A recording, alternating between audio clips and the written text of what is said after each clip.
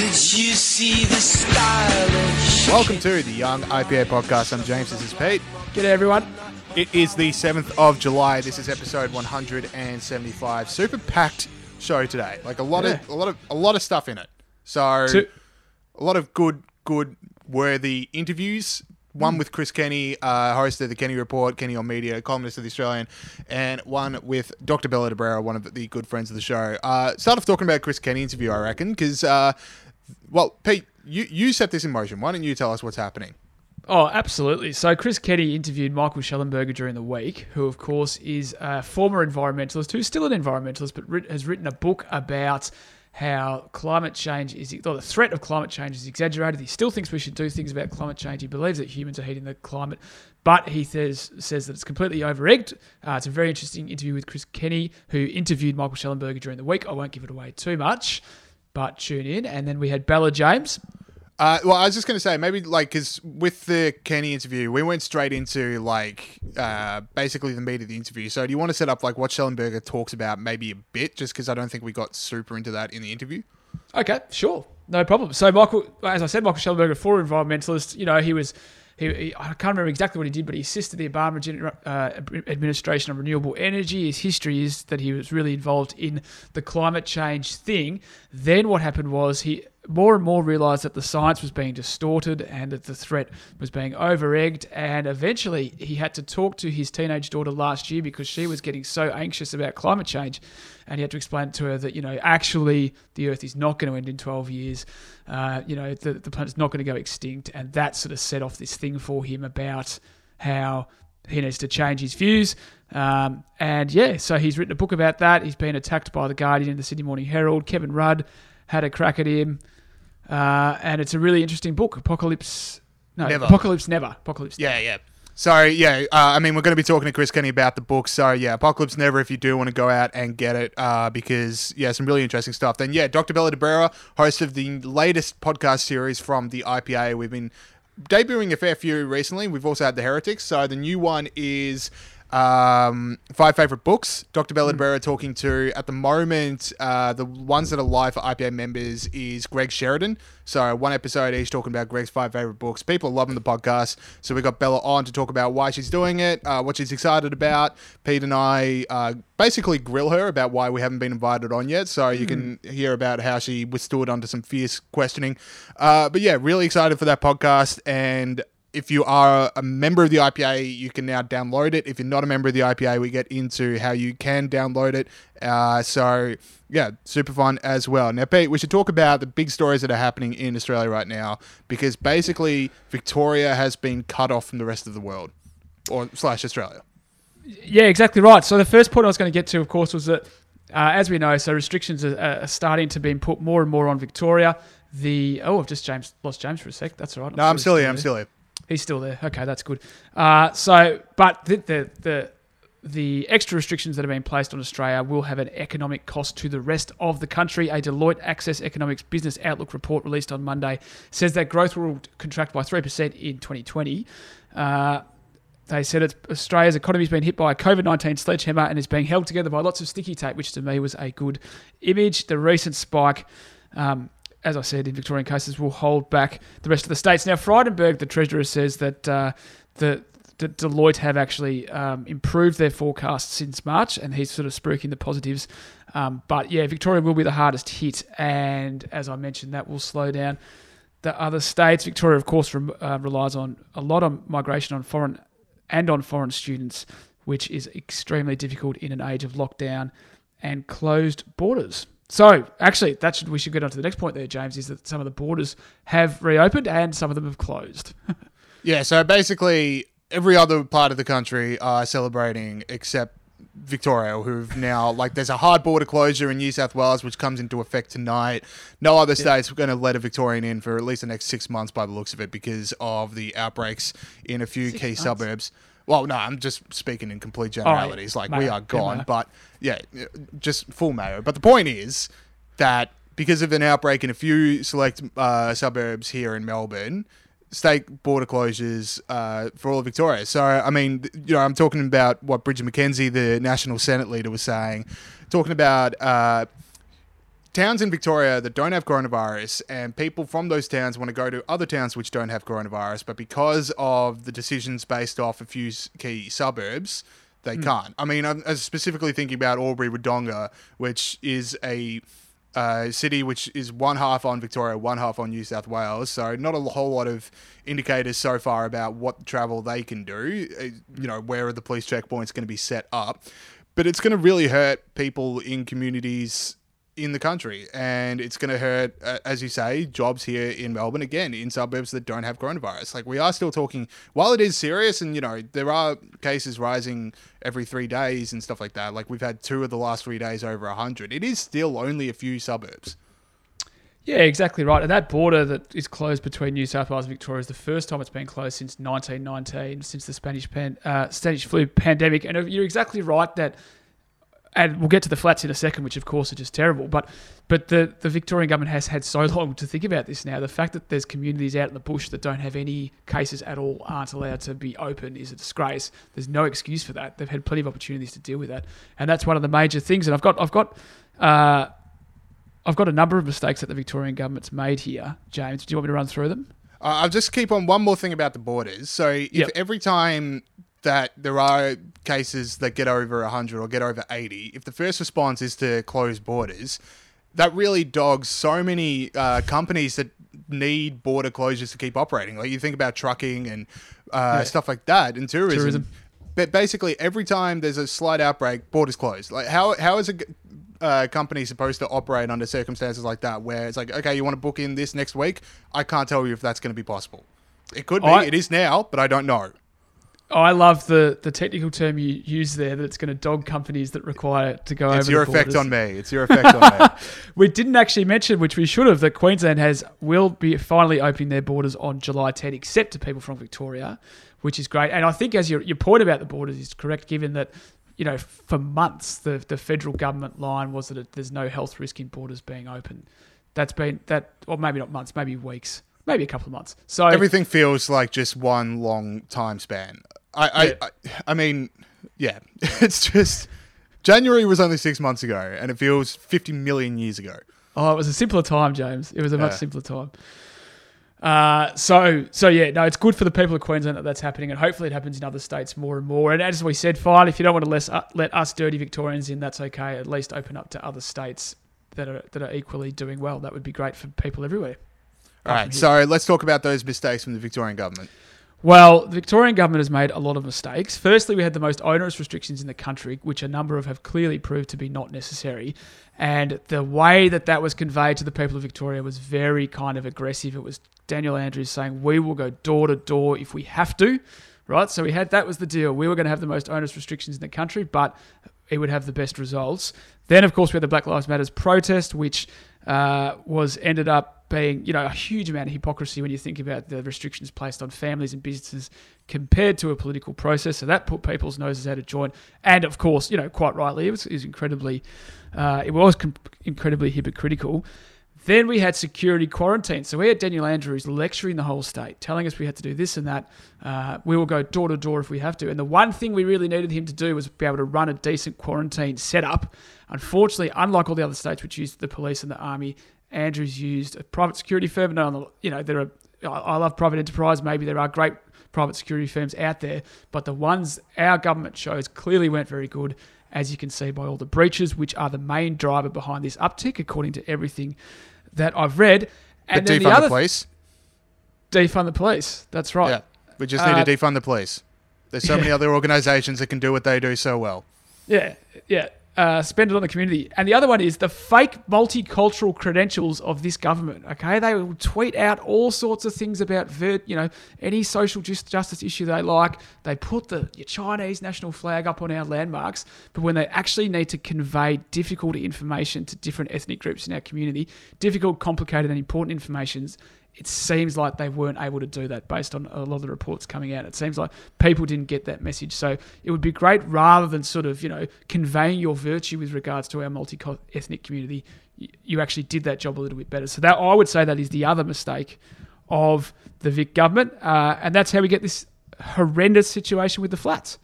Yeah, so basically what's happening here in Melbourne, if, for our interstate listeners, is that there's these large public housing situations, I'd say about 15, maybe 20 minutes from the heart of the city. And if not closer. Yeah, and they've been shut down. There's police on every floor, I think it is. It's impossible to get in and out. Like, you've got local mosques that want to give care packages to some of their worshippers that are inside these buildings. They can't get in.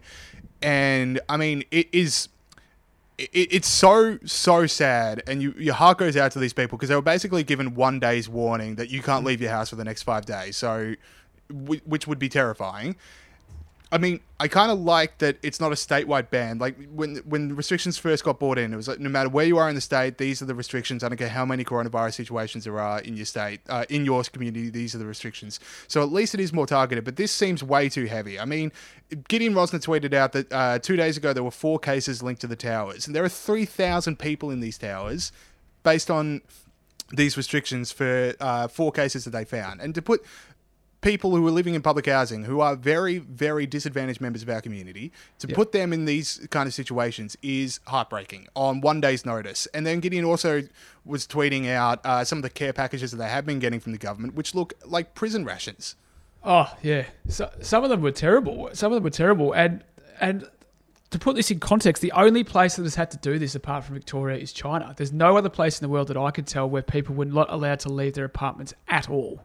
Even Spain, which had a really harsh lockdown, you could leave for a small number of reasons. But here in Victoria, we have the same restrictions as people in China. It's terrible. If it's unnecessarily onerous, it's absolutely appalling. If it is necessary, it should never have had to come to this. And you can just see with the way it's been actually implemented that it's falling short in a number of ways. I read about a bloke who found out on the news. There were people that were left without food. There were pregnant women that were left without baby formula. There were people, who got like jam but no bread and like Wheat Bix and no milk. Like, that the rations were completely inappropriate. Yeah. I saw one really sad story of a 31-year-old guy, I think it was, but just tried to break out. He bit a police officer and tried to make an escape attempt. And, I mean, get used to seeing that headline. I mean, 3,000 people in these buildings. I don't reckon that's the last time that's going to happen. No, exactly right. It's terrible stuff. And there was footage of like they were told. So they're all meant to stay in their apartments, right? That's the rationale. But they have to come down, all jump in the lift and come down to collect food from the bottom, So they're not even distributing the food up into the towers. And then there was this instance where they were told to go to another tower to collect their food. So, okay, so now they're going to another tower. And then when they got there, the police said, no, the food's not at this tower, it's down at the other tower. So it doesn't feel like... Show. Yeah, it's a clown show. That's an effective way of putting it. It's unbelievable that we have to do this to people, and it should never have come to this. We were told that these onerous restrictions would mean that we were kept safe, and the Andrews government hasn't held up their end of the bargain. For sure. All right. On that note, let's move over to heroes and villains. Let's try to inject some positivity in here. Grunt the Pig Freedom Snort, the people that have stood up for freedom around the world this week. Pete, who is your hero of the week? Well, my hero is Terry Crews, James. Now, Terry Crews is a very famous actor that everyone in the whole world has heard of. Yep, what's he definitely been in, including Peter Gregory as of 24 hours ago when I told you about this story. So people would know him from Brooklyn Nine-Nine, I think is probably his biggest hit. He was also the dad on Everybody Hates Chris.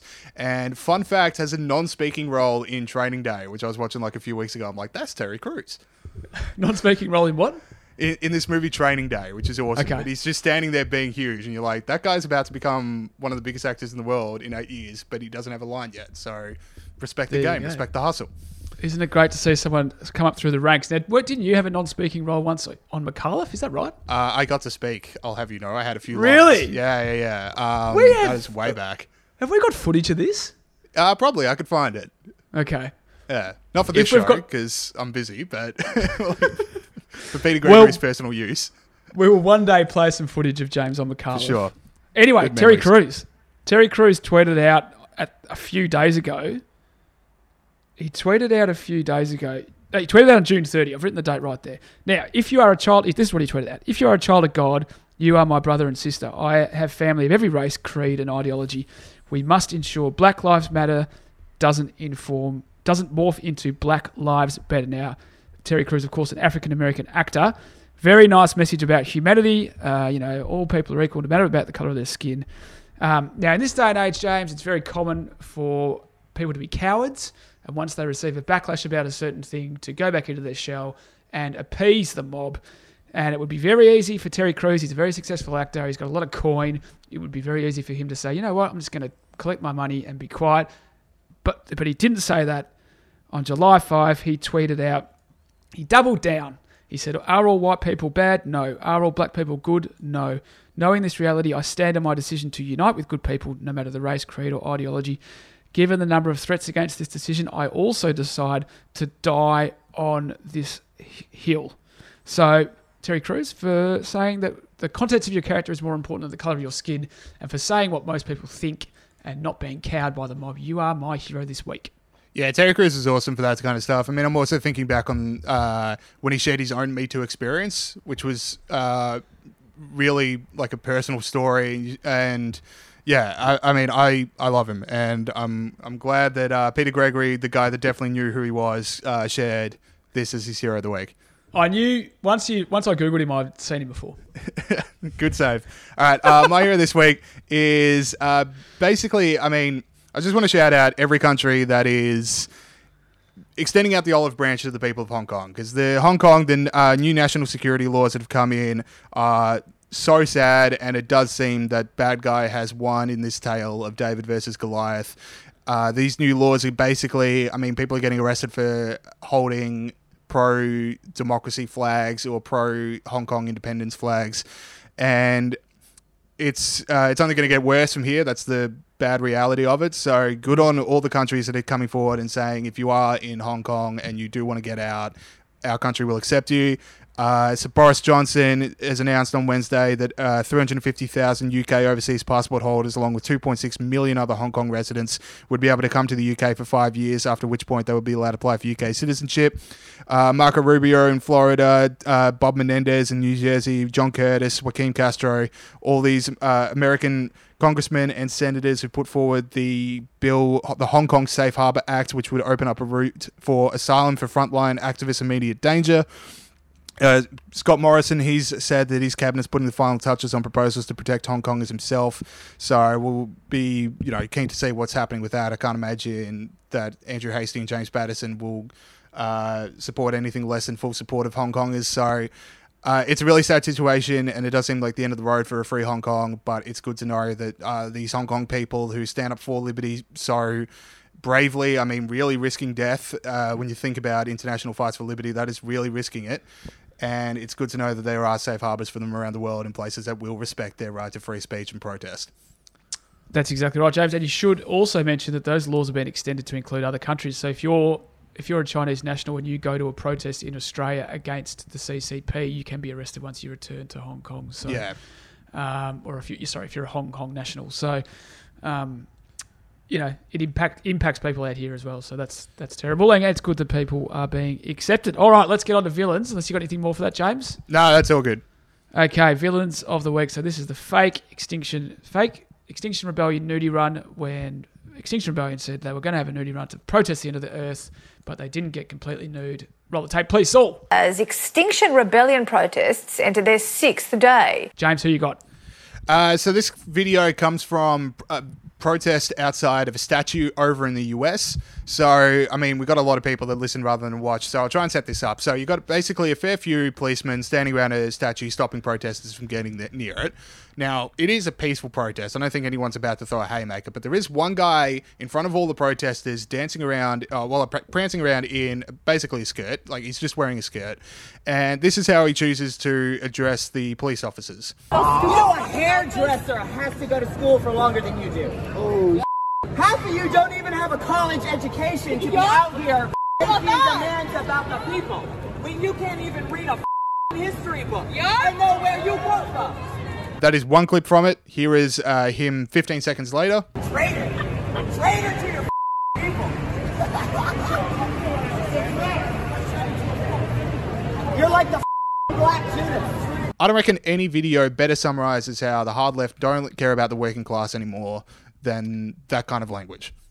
That is absolutely disgraceful, and that is racism. That is racism. Like, it just is. Like, not good intentions, blah, blah, blah. That's just racism. You're saying that guy should have to have a view because of the colour of his skin, and that is we've got to start calling it out. I hate to use language like that, actually, calling it out. We have to start calling what it is. He's a racist, that guy. Yeah, exactly. Like, only this view can be had by a race is the most racist thing I've ever heard. Like, you know who else thought that? People in the deep south of America in the 1930s. Like, that is the only other time in human history. Well, not the only other time in human history, but that is There are a few other times. another group of people that genuinely think what that guy thinks. They can sit around and talk about all day about how people belong to different groups. And it's disgusting. Yeah. And then just the classism of, unless you have a university degree, you can't hold a job helping people out. Yeah. I mean, what the hell does that mean? Yeah. I have no idea who that guy is. He's the police officer. I have no idea what his history is. I don't know what kind of person he is, but there's a chance he's had to put his own safety second to help other people in the course of his role, and to help. He's at least signed up for it. He's at least signed up for it if he's a police officer. That's part and parcel. Yeah. So and then to have that absolute muppet just going like a peanut is yeah. All right, your villain. Okay, so the IPA's Dan Wild and Morgan Begg, not the villains, but they are in this story, appeared before the COVID-19 Select Senate Committee, and they had this. So where Dan Wild made the point, the reality is that the information that formed the basis of those widespread heavy lockdown measures, fortunately, was not just proven to be wrong, but wrong by a factor of 50.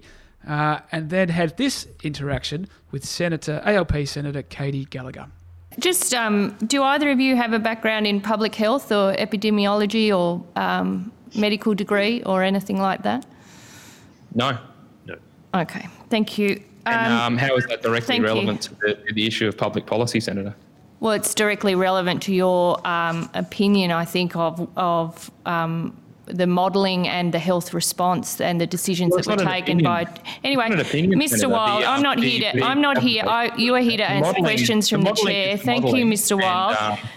Well, the modelling, if you understood it, was done based on no restrictions being put in place. Well, we have had evidence to this committee that it was. The 5,000 was based on a best case scenario with restrictions. Well, the worst case scenario was much worse than that. So that was Mr. Wild. Thank you, Mr. Wild. Now, firstly, you don't have to be a doctor to read a report. Everyone can see what the modelling was. You don't have to have gone to medical school for 10 years. And secondly, Senator, not across your brief. Don't go talking the big ones unless you know exactly what the modelling's for. And I just love that bit where Dan, was like, no. Means this. So is Katy Gallagher an epidemiologist, by the way? Oh yeah, exactly. Yeah, I mean, already on the. Do you need to recuse yourself from the Senate committee unless you have a degree in this? Yeah, no, exactly right. The qualifications you need to make these decisions are to be elected by the Australian people, right? Yeah. And we do complain about politicians a lot, but that's how we decide who makes these decisions, not if you've gone to uni or not. And you don't need to be an elected representative to also speak your mind to a Senate committee in which you're invited to, and to have points on. Also have points on economics and people suffering. So our only should we we're talking about how terrible the situation is in the public housing towers right now. Should only epidemiologists be able to say what's going on, or do you reckon a few other people might be able to get up and about? Yeah, exactly. Especially I'm pretty sure she doesn't apply that standard across all the things she talks about. So for the full clip of that, jump on IPA Facebook and Twitter. Yes, very good. Let's go to our interview with Chris Kenny. Okay, we now welcome on to the show columnist at The Australian and host of the Kenny Report on Sky News each weeknight at 5 o'clock and Kenny on Media on Mondays at 8 o'clock. Chris Kenny, welcome to the show. Thanks, James. So I want to talk to you about your interview with Michael Shellenberger on the Kenny Report last week, which I thought was really good, and there was so much interesting stuff, so much vital stuff that came out of it. And so I want to start with, how did you come across his work, and why were you so excited to get him on the show? Well, I've got to say that I hadn't really heard of him. Maybe I've read some of his stuff in the past or seen some of his TED Talks, but the name didn't ring a bell with me. But I saw some commentary on, I think it was Tuesday morning via social media. I read the piece that he'd posted on Forbes.com on the Forbes website, and it was a very powerful piece. But I also read that it had already been taken down, so that immediately piqued my interest, I suppose. But the piece really rang true to me because it was about not climate denialism or contesting the science, some of the fundamentals of the science.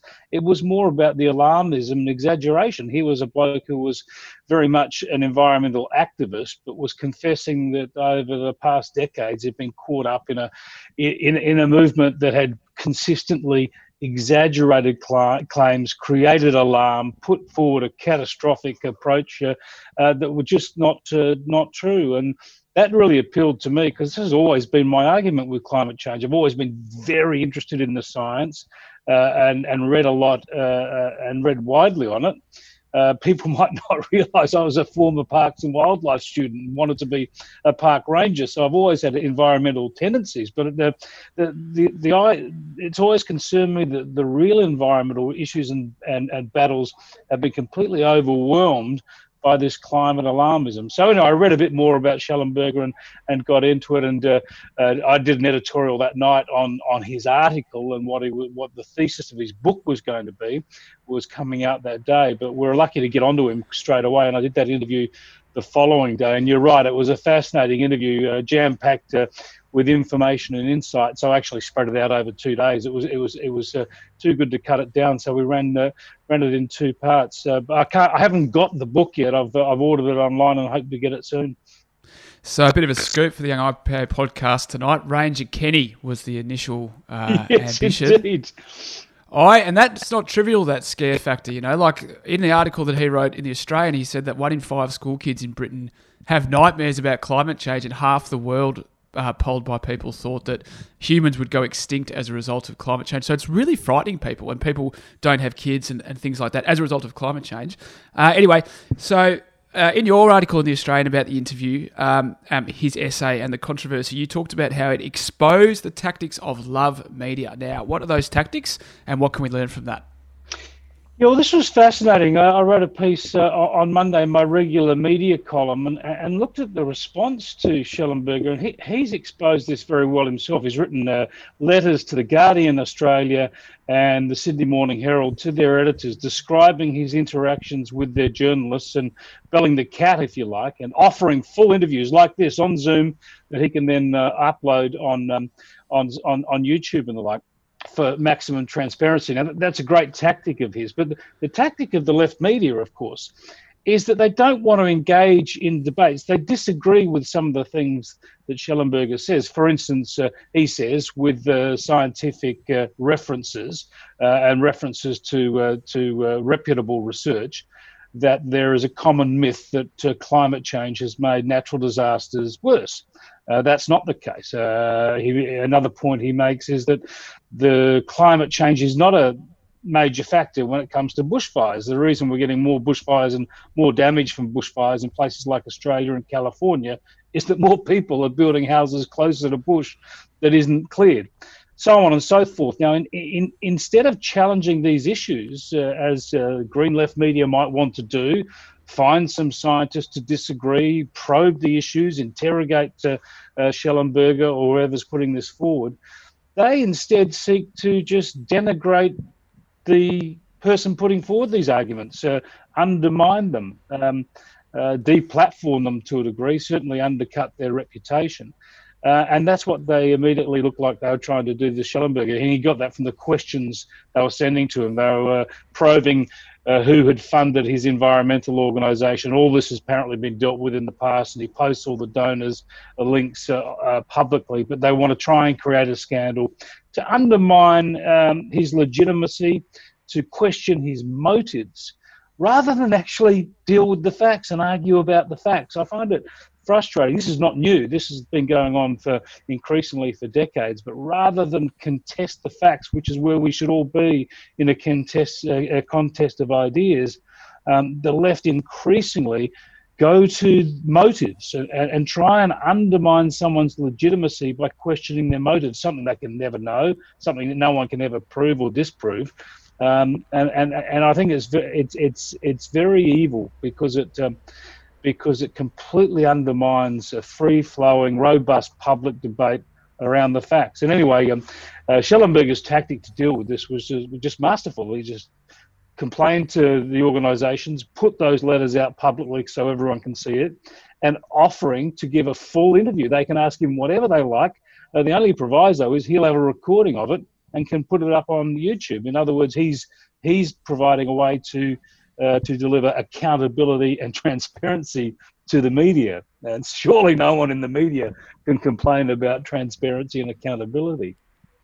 You'd hope so anyway. I want to go back. So Pete says how there's so much fear that's around the world about climate change. And I mean, even my friends, I'm not even talking teenagers, like people in their mid-20s who are my friends, so many of them have completely bought the line that, Greta Thunberg's saying about, like, we only got, a few more months or just a couple of years to save the world before irreversible damage has been made. Do you reckon Shellenberger is a type of guy who can cut through, somebody who was an author of IPCC reports, someone who has been on this issue for so long? For him to start saying the stuff he's saying now, do you reckon that's the cut through that this debate needs?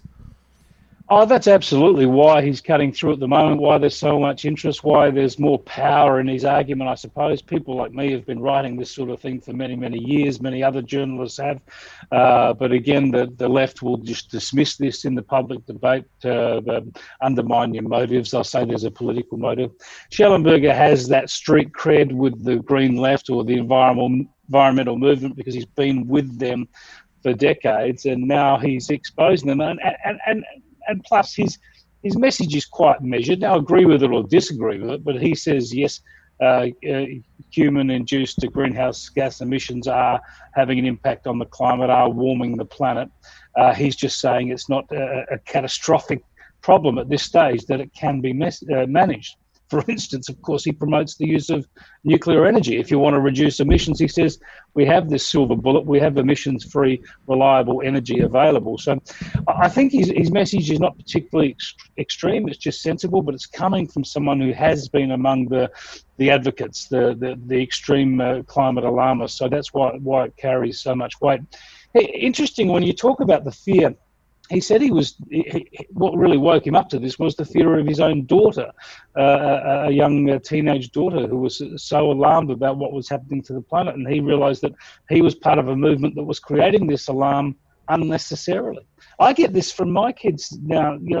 I have two young boys. I have a couple of adult boys who have grown up with all this, but a couple of young boys now, and they get a very warped view of the world, even from preschool. One of my boys, when he was about 4, came home from preschool. This is related. It's not quite climate alarmism, but he came home from preschool at 4 and told me that, Daddy, that factories are bad. And I said, why are factories bad? He said, factories just ruin the planet. They make everything dirty. It's just such a warped thing to put into a kid's head. I took him through the house and pointed out his Lego and his favourite toys, and to the fridge, the ice cream and the cheese and all the things he liked. I said, all of this comes from factories. You get a preschool kid knowing where Lego and ice cream come from, they'll come around. Yeah, exactly.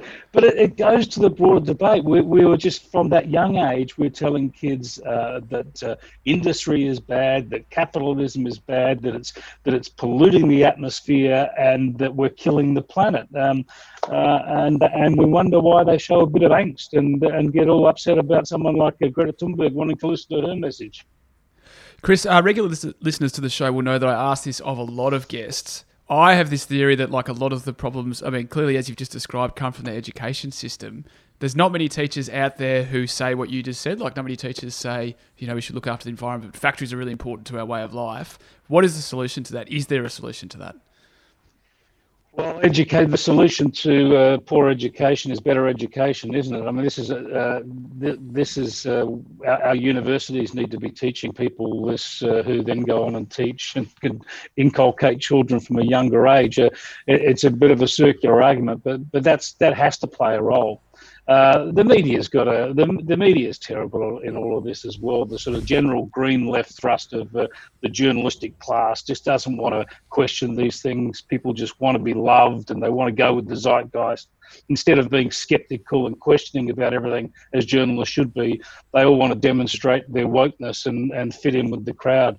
So we've got to break that cycle somehow. Look, I'm obviously a generation or two older than you guys, but I can clearly remember my first school excursion. It was in a suburb called Hectorville in South Australia. and we must have been in about year 1, maybe year 2, and our teacher took us down to a local street that was industrial. In fact, it was called Provident Avenue, a very apt name, Provident Avenue at Glynde in South Australia.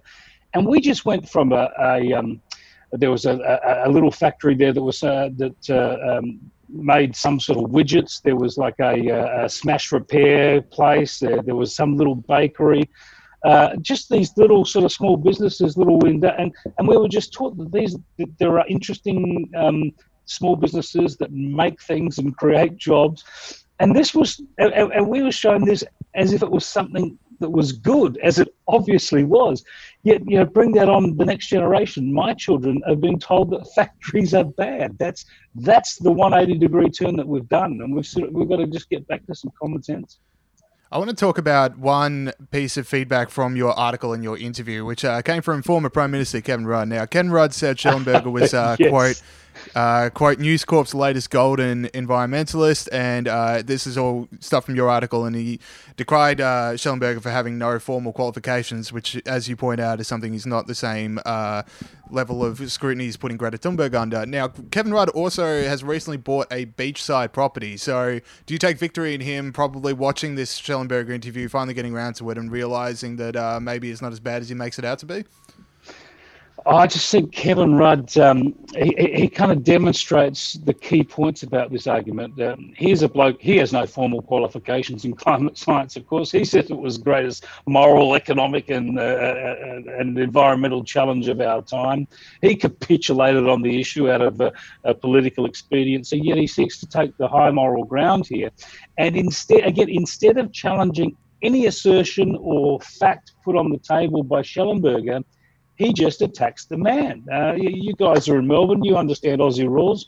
This is what they do. They don't play the ball. That is the facts and the argument and the issues and ideas up for debate. They just play the man. So dismisses Shellenberger. He's not a climate scientist.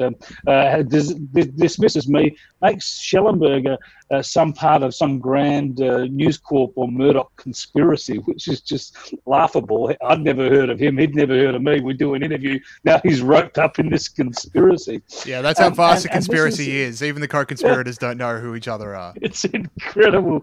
But you got to remember, you got to check ourselves. We laugh at Kevin Rudd, but this is a bloke who used to be Prime Minister of Australia, and this is a bloke who still struts the global stage with various think tanks and the like, and says he's got something that could contribute to the debate. At the drop of the hat, he's interviewed on the ABC 7:30 or whatever, as some oracle, yet he can't engage in the debate. He sees someone that challenges the alarmism of the moment, that challenges the zeitgeist with references to all sorts of scientific research and facts. And instead of engaging in the debate, he just besmirches the man and says he must be part of some conspiracy. And yes, the ultimate hypocrisy then is the very next day we read he's bought himself a $17 million beach house in Queensland to go with his townhouse in Brisbane and his apartment in New York. I mean, Kevin Rudd, Freudian slip, as I mentioned in that piece, Kevin Rudd would have a carbon footprint the size of his ego, and that is considerable, yet he pretends to lecture others on this stuff. The hypocrisy is one thing, but what's really amazing is just the lack of intellectual rigor, the denial of debate. These people will not debate the issues. They only want to deal in emotion and motives and point scoring. All right, Chris, do you, so just to speaking more generally, do you see the policies, so we've got a lot of policies moving towards renewable energy in Australia and the Western world. Do you see them losing momentum post-COVID and all the challenges that will provide, or do you think it'll keep going full steam ahead? Look, I don't think it'll make much difference. I found it a bit laughable over the last few months. People are saying as we come out of the COVID recession, it's a chance to change the world. We're suddenly going to deliver all this economic reform that we've squibbed the last 10 years. And others are saying this is our chance to go with renewable energy. I don't think that anything's going to change. We're going to go on the same trajectory. I think that the one thing that does change is we have less money to play with. and therefore, there's perhaps a better chance of more sensible energy policy that is less government interference, less subsidies for renewables, because we won't have the money. So hopefully, if anything, it'll drive people back to the fundamentals, and that is that what has lifted hundreds of millions of people out of poverty around the world in the past century, what has delivered prosperity to so many countries over that same period. It's been cheap, reliable energy. That's been the key. Cheap, reliable energy has delivered prosperity, and interestingly enough, all those countries that have lifted themselves out of poverty through cheap, reliable energy, then over time have reduced their energy footprint, if you like. They reduce their emissions. They reduce their energy intensity. It's these things. It's a natural progress, and it's a bit like the popular. As countries get cheap, reliable energy, they deliver prosperity. Their populations become more educated. They look after the environment better. They reduce their carbon footprint. They reduce their population growth. This is played out everywhere. So it remains the answer. And we're actually slowing down the progress of countries in Southeast Asia and in Africa by trying to impose on them our sort of moral games over renewable energy. What they need is cheap, reliable energy. It worked for us. We should let it work for them. Yeah, could have said it better myself. Chris Kenny, columnist at The Australian. Check him out on The Kenny Report, Sky News each weeknight at 5, and Kenny on Media Mondays at 8. Chris, thank you so much. Fridays at 8:30, mate. I've been bumped by Alan Jones, so that means you need to update the Friday at 8:30. Well, the website needs to be updated, dang it. It sure does. Thanks Thanks for talking to me, guys. Right, thank you. We now welcome back onto the show one of the great friends of the Young IPA podcast. Ciao Bella, Dr. Bella de Brera, Director of the Foundations of Western Civilization Program. Welcome back to the show. Ciao, ciao, ciao. Now, Bella, this is exciting. You've got a brand new podcast of your own, a fellow entry into the podcasting world of the IPA.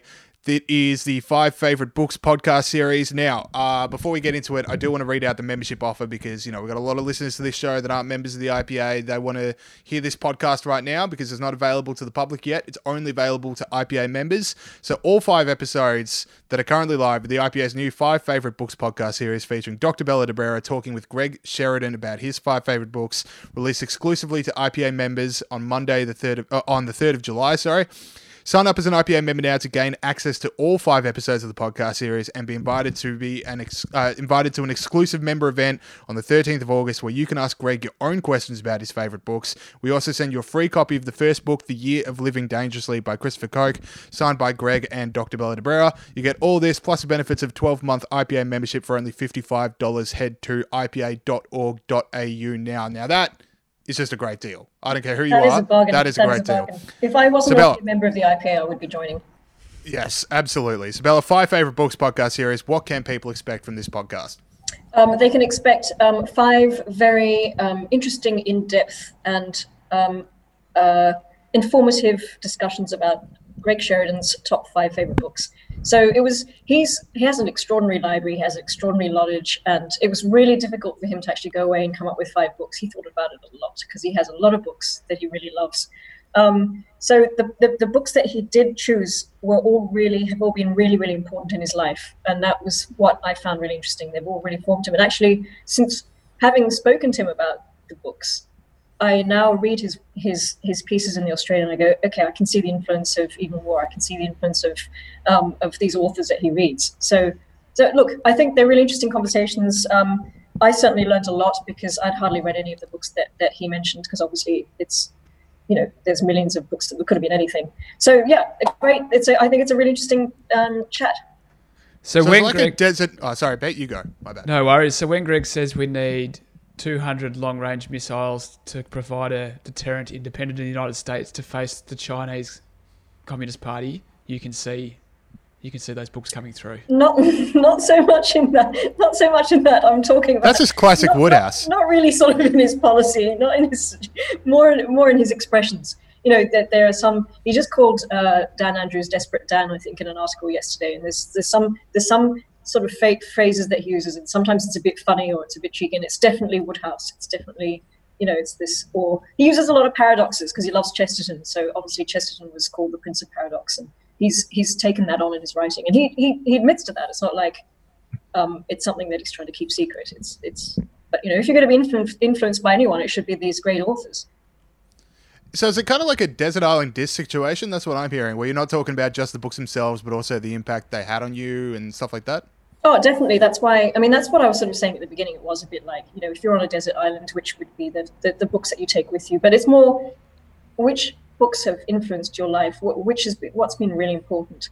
And I don't want to give away the first one, but in the first discussion about the living dangerously, like that literally changed the course of his career, because he picked that book up in the airport bookshop, just sort of looked at the back cover and thought, okay, this will be a good thing to read on the plane, and it completely changed the way he went with his journalistic career, and he ended up focusing on Asia and Southeast Asia because of this book. And if he hadn't done that, what would he have done? So it's a really interesting way of talking about these works, like how much they impact your life. That is a great job at selling the podcast, Bella, because now I really want to listen to it and hear how it influenced him in more detail. And also, Bella, what has motivated you to make this podcast? Apart from sort of, being told to do it as part of your job, what is it about this that you're excited about? Yeah, and instructions are a great motivator, aren't they? So look, everybody knows what's going on at the moment. We've had weeks of seeing this attack on our the culture of Western civilization. The questioning of whether the culture that has been produced by Western civilization is any good. The pulling down of statues and the opposite of making lists of things we should do rather than making lists of things we shouldn't read and that we shouldn't watch. So let's do something positive and let's go back to the literature and this great canon that the West has produced, and start talking about it again, because it's really important to be talking about it, because if we don't talk about it, they've kind of won, haven't they? Because they've cancelled it. By not talking about it, we're going along with the cancelling of the culture. So I think that's a motivation, and I think and it's a double whammy. So you're getting an interesting conversation with a really, really well-read person in Australia who knows their books. You're getting to know part of the Western canon that you might not have known, and you're also saying these books are worth talking about. They should not be cancelled. Awesome. So the 5 episodes that are currently live for IPA members are all Greg Sheridan, and going forward, you're going to be talking to a lot of Australia's leading intellectuals and all that. I mean, the second my dad gets a whiff of this podcast in existence, he will be knocking down the door trying to get in on this. I know. I can't wait to talk to him. Yeah, it'd be his 5,000 favourite books. Yeah, but it's going to be limited. Five, no more than 5. He'll find a way, but trust me. What I'm worried about with this book, with this podcast series, is that you're going to be talking to so many of Australia's leading intellectuals, but I doubt there's going to be a lot of time for Dr. Bella de Brera to talk about. Sorry, Dad. He's gone. I think James has run out of battery. That's all right. I can take it from here. If he comes back in, we'll let him continue. But it's probably for the better. That James has sort of dropped out. I mean, he sort of ruins it anyway, doesn't he? That's exactly right. So I think what he was going to ask you if I can use my powers of seduction. Oh, he's back. Oh, here he is. He's back. That's all right. I'll quickly ask it anyway because it might take him a while to get his audio back up and running. No, I'm back. I'm sorry. That's all right. Can I just mention what happened there? You're not going to believe it. It was a dad calling me. He's heard a whiff and he's demanding when to come on this podcast. Straight in. That is uncanny. That is uncanny. Very, very uncanny. By the way, like iPhone, people working at Apple who are listening to this podcast, can you guys figure out the difference between decline and hang up or hold and hang up? Because no matter what I press, it seems to answer a call in the middle of an interview. This is not the first time it's happened. Anyway, what did I miss?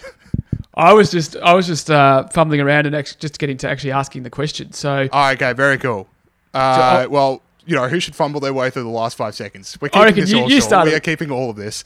So Bella, you're going to be interviewing a lot of Australia's finest intellectuals. I mean, Dad's already calling me, trying to get on the damn show. But I'm worried that Bella's not going to have time to talk about her favourite books. So Bella, what are your 5 favourite books? Yes. Okay. So luckily I prepared for this. Because I do have an odd selection. So number 1 has to be the William books by Richmal Crompton. And I grew up on those. They are the funniest books about. I don't know if you've read them or heard of them, but they're kind of about William, who's an 11-year-old boy, and they're just brilliant stories. And I collected them all as a child, and they really did actually inform my humor and the way I write now. It's very William, and I thought I was like William as well, because he was a bit naughty, and he was always anyway. So it's William Richmore. Don't stop there. I want to hear more about that bit. William, you have to read it. I love the Pickwick Papers. Dickens. Dickens was very, very funny, and I think he should have stuck with comedy. And the Pickwick Papers is just hilarious, even now. It was written as a series. The characters are just so memorable, and they're so funny, and it's still, humor changes a lot. Some things are really not funny now that were funny 200 years ago, or even 50 years ago, but Pickwick Papers is still really funny. And you can see the later Dickens, where he kind of ventures in and gets into the sort of that typical Dickensian London of the slums, and the story of the families with children dying and things like that. And so you have this very funny series, and then interspersed with the Dickens that you know. But Pickwick Papers is definitely up there. I also like Jane Eyre, which is probably not that interesting, but we've talked about Jane Eyre on the podcast before, but it's still a book that I love to read. And I also love the Evelyn Waugh's Brideshead Revisited, which is, for me, Evelyn Waugh's best book, which I didn't actually want to point out to Greg Sheridan, because I didn't want to argue with him on the podcast, because his favorite war is sort of on a trilogy, which is one of the discussions that we have. So we disagreed a bit on that, but that's fine. You can't agree with everyone about what their favorite books are. And what's the other one? So that's, yes. There's also a book called Molesworth, which is another very, very funny English humor about a fictional boy in a really dysfunctional middle-class boarding school in England. And there's very famous characters from that as well. It's very funny, but maybe people listening to this podcast haven't read it. But those are my top 5. So none of your own books made the list, Bella, I noticed. Can you imagine if I'd put my own books on the list? Because you've written like 5 books, haven't you? Imagine what type of person I would be if I put my 5 books as my top favorite 5 books. It would be amazing if one of your podcasts with someone mentions one of their own books, and you've just got to sit there going like, I can't laugh at this, but let's continue this conversation. Tell me why your own book is your favorite book. So that's my list. All right, very good. Yeah, like with the Dickens being funny, no one ever has written lovable oafs better than Charles Dickens. Like, just, people that aren't exactly the most intelligent, but damn it, you love him anyway. Like, he was number one, always will be. And the characters in the Pickwick Papers, you can see that sort of they're always a bit fat. There's and they've got the 3-piece suit on, and they get into all sorts of trouble, and they're not very bright. But he really plays to the audience well, because the characters become very predictable, and they end up in terrible situations, and you know how they're going to respond, and it's funny. It's like that. Anyway, I recommend the Pickwick Papers. Have you read it, Bolt?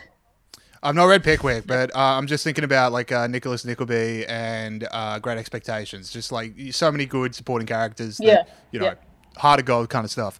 Now, I can't speak for Pete, but I'm noticing, I've been looking through my emails. I am yet to be invited to coming on 5 favorite books. So do I need to talk about my email service provider about spam filters or something? I can't imagine. I think it's going into your junk inbox. I mean, I'm sure, Pete, you'd be fired up about this just as much as I am.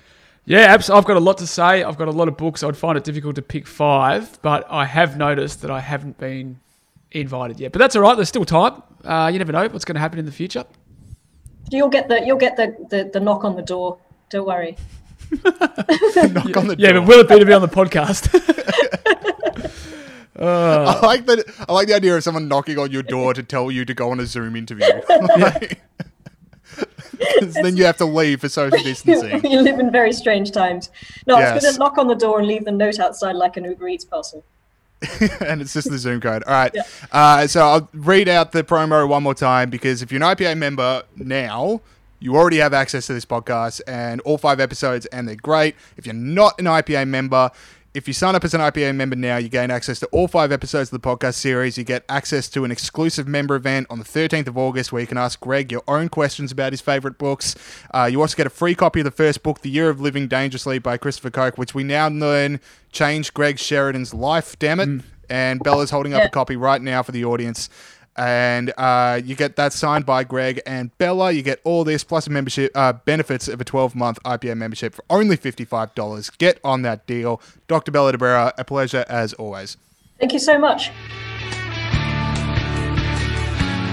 Okay, thank you too, Chris and Dr. Bella de Brera. Make sure you're downloading that podcast because it's awesome. All right, we got some fair few stories that we want to cover off at the end here. And I guess top of the show was just a bit heavy. So when we wanted to laugh about Kanye West running for president, we thought it'd probably be better off at a funnier segment. So let's talk about it now because Kanye West is running for president. He tweeted out, one day, July 5th, we must now realize the promise of America by trusting God, unifying our vision and building our future. I am running for president of the United States. American flag, hashtag 2020 vision. Pretty good tweet, by the way. I like 2020 vision as a campaign slogan. Can't believe no one's run out with that yet. And Elon Musk supported him as well because the world is a meme. And Pete, what are your thoughts? Well, you don't want to be too sort of dismissive, anything can happen these days. Anything can happen. And it's kind of sweet that Ben Chifley was a train driver, Ronald Reagan was an actor. Maybe a rapper can be the president of America, James. Let's think about that for a second. Let's for a second think he actually wins. What will America be like? That's full... the line between America the country and America the meme just becomes one line. It's not parallel. It's now just the one line. Yeah. I don't know. I will be flippant. No, actually, you know what? I'm going to be excited because this means that Kanye's got a new album coming out. So I'm excited for that. I was going to ask you that, actually. It must be 3 weeks from now. He's channeled all of his political visions into his new album, and that's going to be it. And then I get to listen to a new Kanye album. So everything works for me. So that's your call. Your call is this is pure publicity. He's not going to actually go through with it. I mean, as important as it was, him wearing the MAGA hat and stuff like that, there was an album very shortly afterwards. So I'm just noticing the marketing campaign is when Kanye starts doing stuff like this, there's usually an album. Okay, fair enough. I would just point out, so Joe Hockey on Sky said that he would be really damaging to Joe Biden if he ran. That's the serious political point to make. And Kim Kardashian, sure, absolutely. If he actually makes it all the way through November and he crosses out all the forms, it is bad for the Democratic Party. I just don't think it's going to happen because it's an album launch. I probably ultimately don't think it's going to happen either, but I sort of, I think it's good for democracy if it does. Yeah. All right, what are we doing? Moving on? Yes, we've got your... I can never remember the name of this segment because it's about 40 words long, but it's important and it's good. So, Pete, talk us through it. It needs work. Stop tearing down the statues of people that have done more for racial equality than you ever will is the name of this segment. Free trade. This bloke is an astonishing human being, Wipe the cheesels off your fat guts, move out of your parents' house, and actually open a history book before you rip down this bloke's statue. I mean, it's actually astonishing. The people who rip down this bloke's statue are not good enough to shine his shoes. So who I'm talking about, of course... Me. Who am I talking about? Frederick Douglass, freed slave and abolitionist. And this guy, he was a slave, mate, and he escaped from being a slave. And the standard of his... oratory and writing and activism. He travelled not just across America, but around the world. He's an African-American guy, obviously, about how slavery was bad. He was completely persuasive and convincing, and he was one of the main people. Well, not one of the main people. He was one of the people behind slavery actually getting abolished. I'd go one of the main people. You don't have Frederick Douglass saying what he was saying. I think that gets delayed a bit longer than it was. Probably. I was just being safe because I didn't really know. So I'm glad you came in there.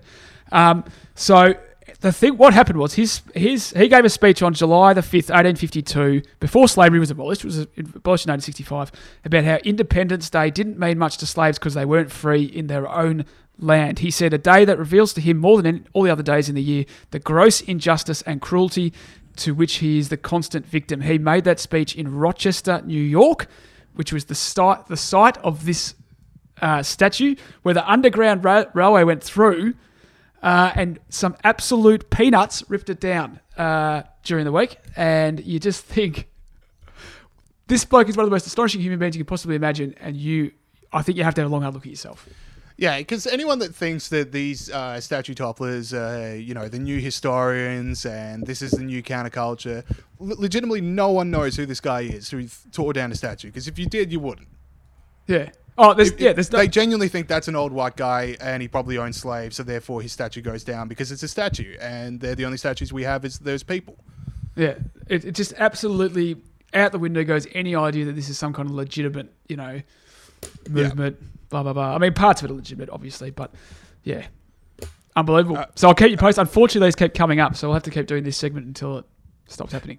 Yeah, unfortunately so. All right, now, Pete, you also found a story about some art critics. Oh, that's right, 2 in a row. Okay, four of the 5 young critics hired by the Sydney Morning Herald and The Age in May to write about the arts have either quit their jobs or reduced their hours to protest the fact that they're all white. So there's 5 of them, and 2 of them have fallen on their sword completely. 2 of them are going for a job share arrangement because they're all white. They say our resignation is in opposition to the lack of diversity in the selection, which resulted in the all-white group of peers. We all miss out if there's only one voice in the room. So it's kind of like, if you guys think you're all the same voice, I don't know, because you're all from the same race, like that actually sounds pretty racist to me. And it's also like, probably not the greatest writers if you're all got the same voice. But I just think they got these jobs in May to write about art. Like, at any time, it's hard to get a job to write about art, let alone in the middle of a pandemic, in the middle of a recession. So, guys, I mean, I guess on the flip side, I'm like, hey, at least they put their money where their mouth is. Yeah, that's my case. Like, that's literally the words I was going to say is, you know, we talk about a lot of brave stands. This is legitimately taking food out of your mouth for a brave stand. So I got to say credit to him. I'm not saying credit to him. It's inherently racist to think people of all different races are have the same voice. No, but I'm going like, so we talked to Brendan O'Neill about what's happening in the New York Times, where they had that article that, you know, apparently endangered black writers in the New York Times. Like, that was the, you know, if you're a writer in the New York Times, you said this hurts our staff members, no one quit. And I just thought that's the height of hypocrisy. If you genuinely thought that it was dangerous and you were working for a racist industry, why would you not quit? At least these guys are quitting. Yeah, I'll give it, as I said, I'll give it the credit for, because you always think of, like, you know, these people, it's like, oh, okay, well, you give up your job, you know, it's like, but I don't think it's a very good thing to do, and I think they will regret it, although maybe they'll get a good job somewhere else. Anyway, I just wanted to bring that to everyone's attention. James, Prince Harry. Yeah, so we've had another one from the classic Prince Harry file. So he's presenting an award, and it's this, he's in LA, and he's presenting an award, and, well, I'm just going to play the clip. So this is Prince Harry talking about institutional racism. My wife said recently that our generation and the ones before us haven't done enough to right the wrongs of the past. I too am sorry.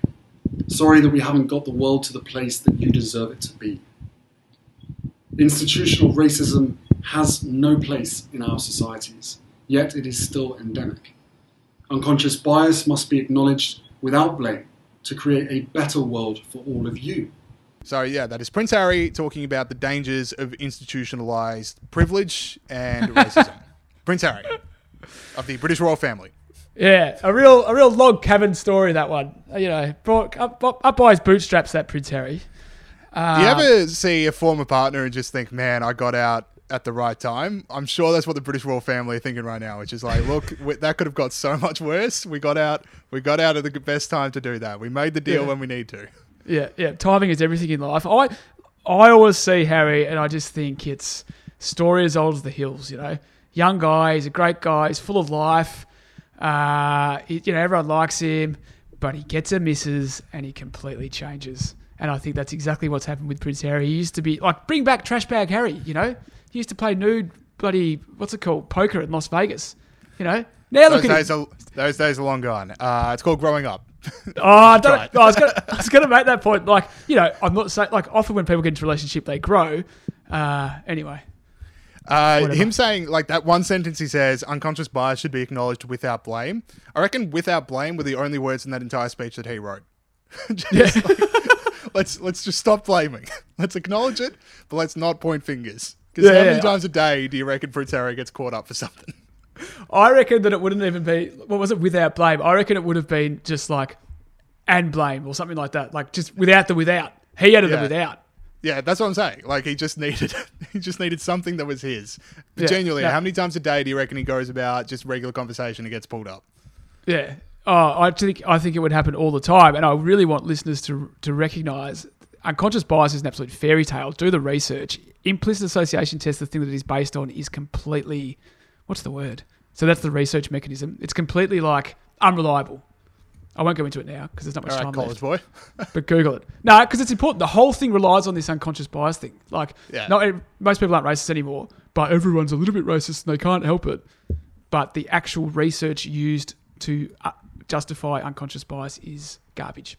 Legit, can you send me that? Because that's interesting. All right, that is it for the show this week. Thank you to Dr. Bella DeBera and to Chris Kenny. Make sure you're becoming an IPM member if you're not already, and if you are an IPM member, be downloading 5 Favorite Books, because it is an exciting podcast series. We're all super proud of it, and it's awesome to listen to. A lot of courage from the leadership of the IPA as well to go back to the podcast well after this dumpster fire of a podcast that goes out every week. So good stuff for the leadership. We are the Lewis and Clark of podcasting. We've trekked forward and we found new lands, and other people are coming forward and settling.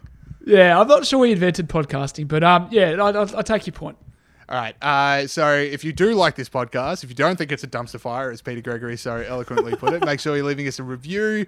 Tell your friends and family about the show. Keep spreading the word, and we'll see you guys next week.